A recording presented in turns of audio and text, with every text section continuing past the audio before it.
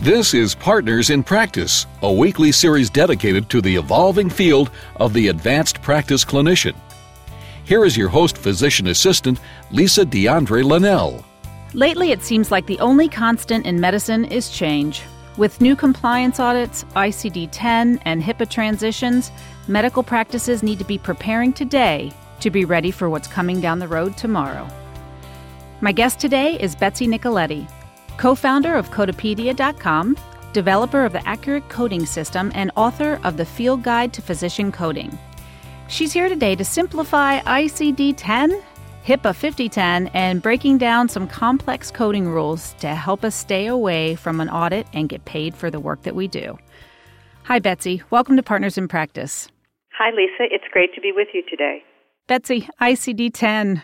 What's the current compliance date, and what should we be doing now to be ready for the change? The current compliance date remains October 2013, and what you should be doing now depends on how good your memory is.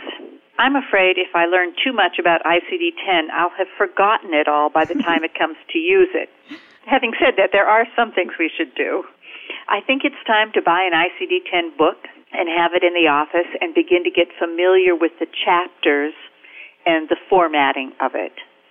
I think that it will be important to look at your most 100 commonly used ICD-9 codes and see how closely they map to ICD-10. Some of them are going to map perfectly and you won't have to worry anymore. Some of them are not going to map perfectly, and you want to know about that now. The other thing I suggest is I think we're going to need to have some cash on hand when we convert to ICD-10 because it may not work perfectly and we may see cash flow problems. You know, I was at the MGMA conference in 2010, and I heard a lecturer say that ICD-10 conversion will cost a physician practice with 10 physicians $300,000. Can you comment on that? Seems like a lot of money to me. Me too. When you put that out across the entire healthcare system. The industry estimates are high, and I think that there are going to be costs in software. I don't think many of our vendors are going to do this for free for us. And it goes all the way across from your practice management system, your clearinghouse, if you have a denial management program, all of those pieces of software are going to need to be updated. Why do we need ICD-10? What was wrong with ICD-9? They tell us there aren't enough codes, that they've run out of codes in ICD-9, that it is not exact enough, and that we need to move there for more specificity of coding. So there's supposed to be 5 times as many codes. I can't keep up with the current codes. How can practitioners manage the learning curve of this? You know, it's going to make having a favorites list even more important in your computer system. And I think we're going to need to have really good edits in the system so that if it's a code that should have had 5 digits and we've only put 4 in, just like we do for ICD-9, that it stops us.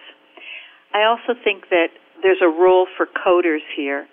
Now, I know that with electronic health records, we've moved coding to the clinician.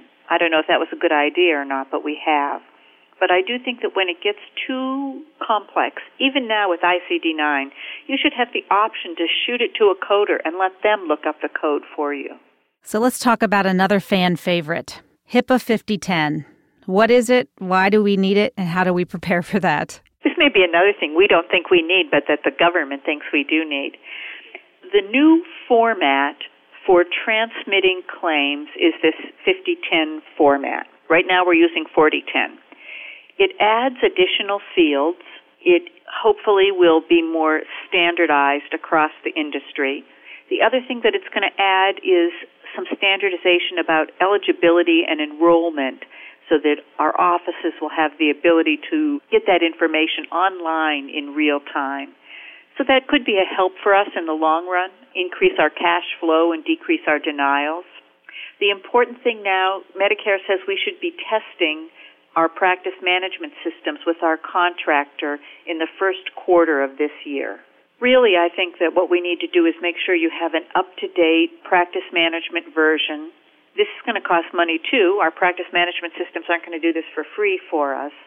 If anybody out there still has some software that their uncle wrote for them, you're not going to in a few years because you're not going to be able to comply with all these new regulations.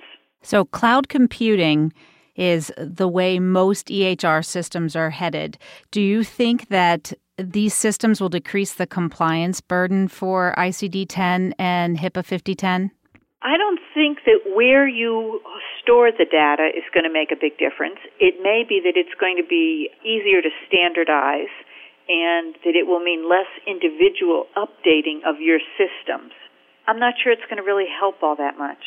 If you're just joining us, you're listening to Partners in Practice on ReachMD XM 160, the channel for medical professionals. I'm PA Lisa DeAndre Linnell, and I'm speaking with Betsy Nicoletti, co-founder of Codepedia.com, developer of the Accurate Coding System, and author of the Field Guide to Physician Coding. Today, she's simplifying ICD-10, HIPAA 5010, and breaking down some complex coding rules to keep us away from an audit and to get us paid for the work that we do. So, Betsy, I'd like to talk about the Office of the Inspector General and the OIG work plan. Can you tell us what this is?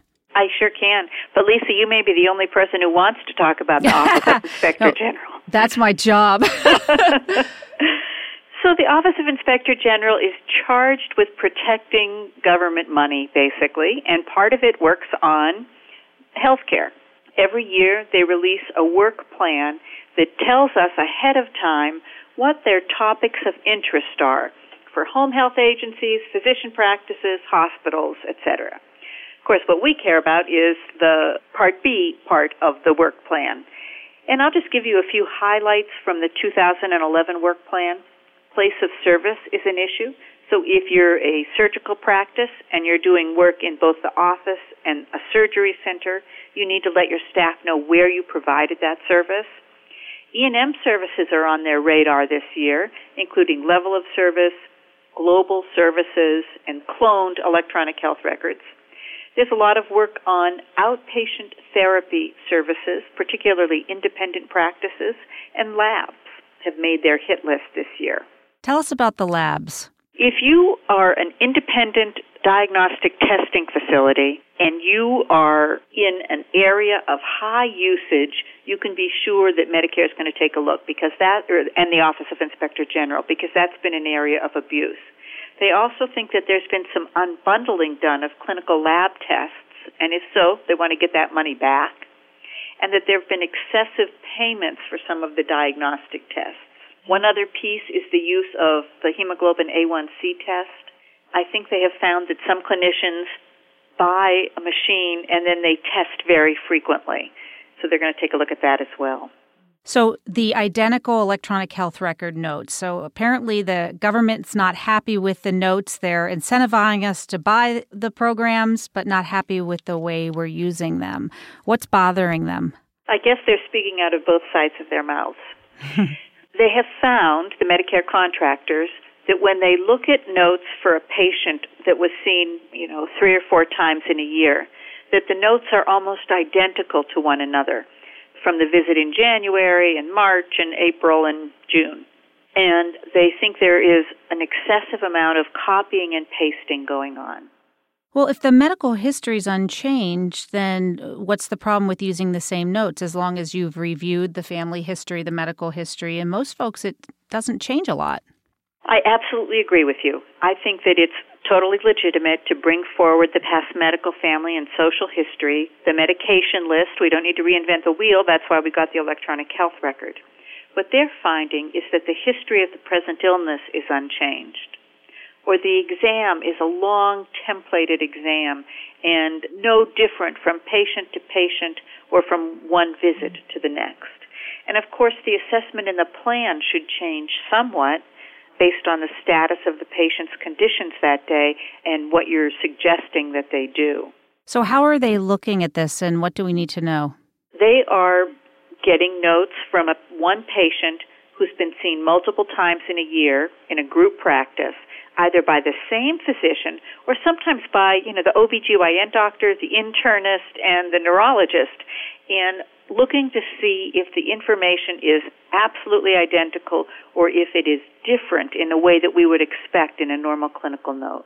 I think it's worth it for practices to look at their own notes in this way. I looked at some urology notes recently and on the same patient, and literally, Lisa, when you held up each page, they were exact replicas. All that was different was the date of service.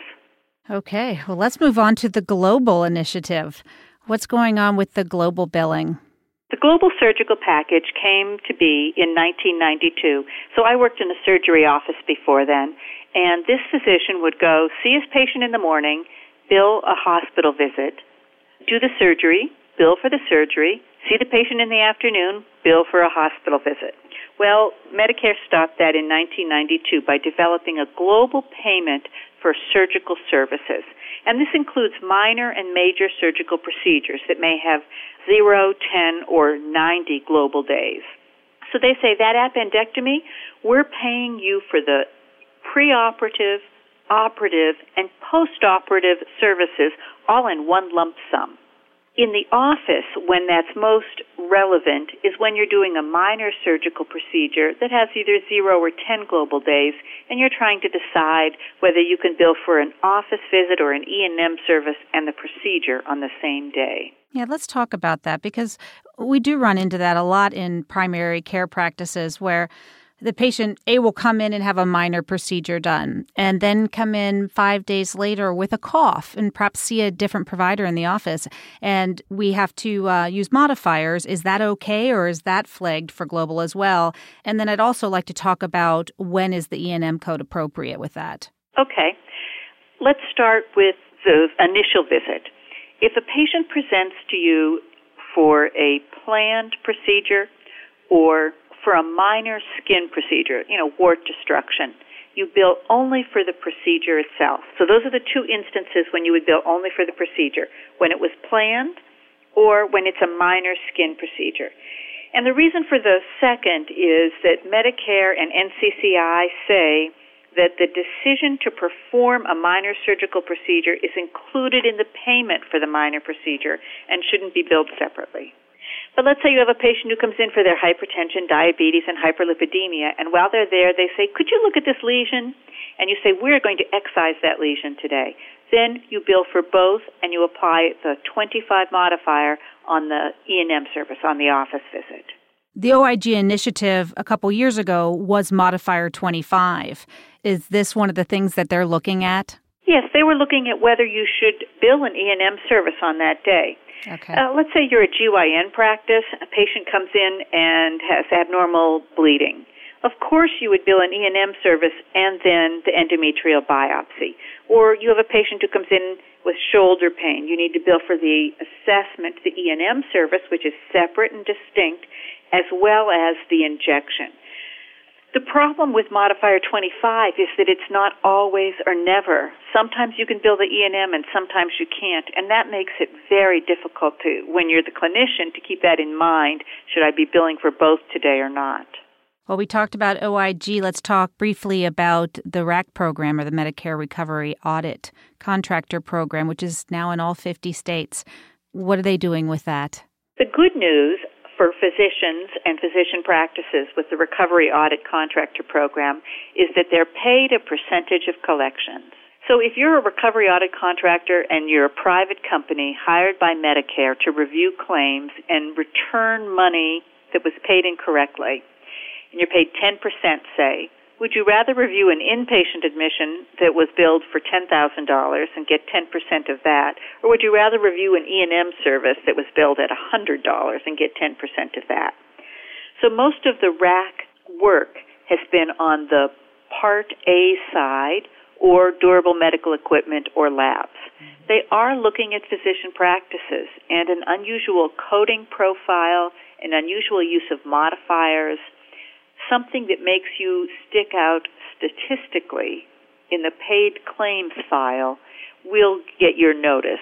There aren't a lot of RAC letters going out to primary care practices at the current time. That is good news. That is.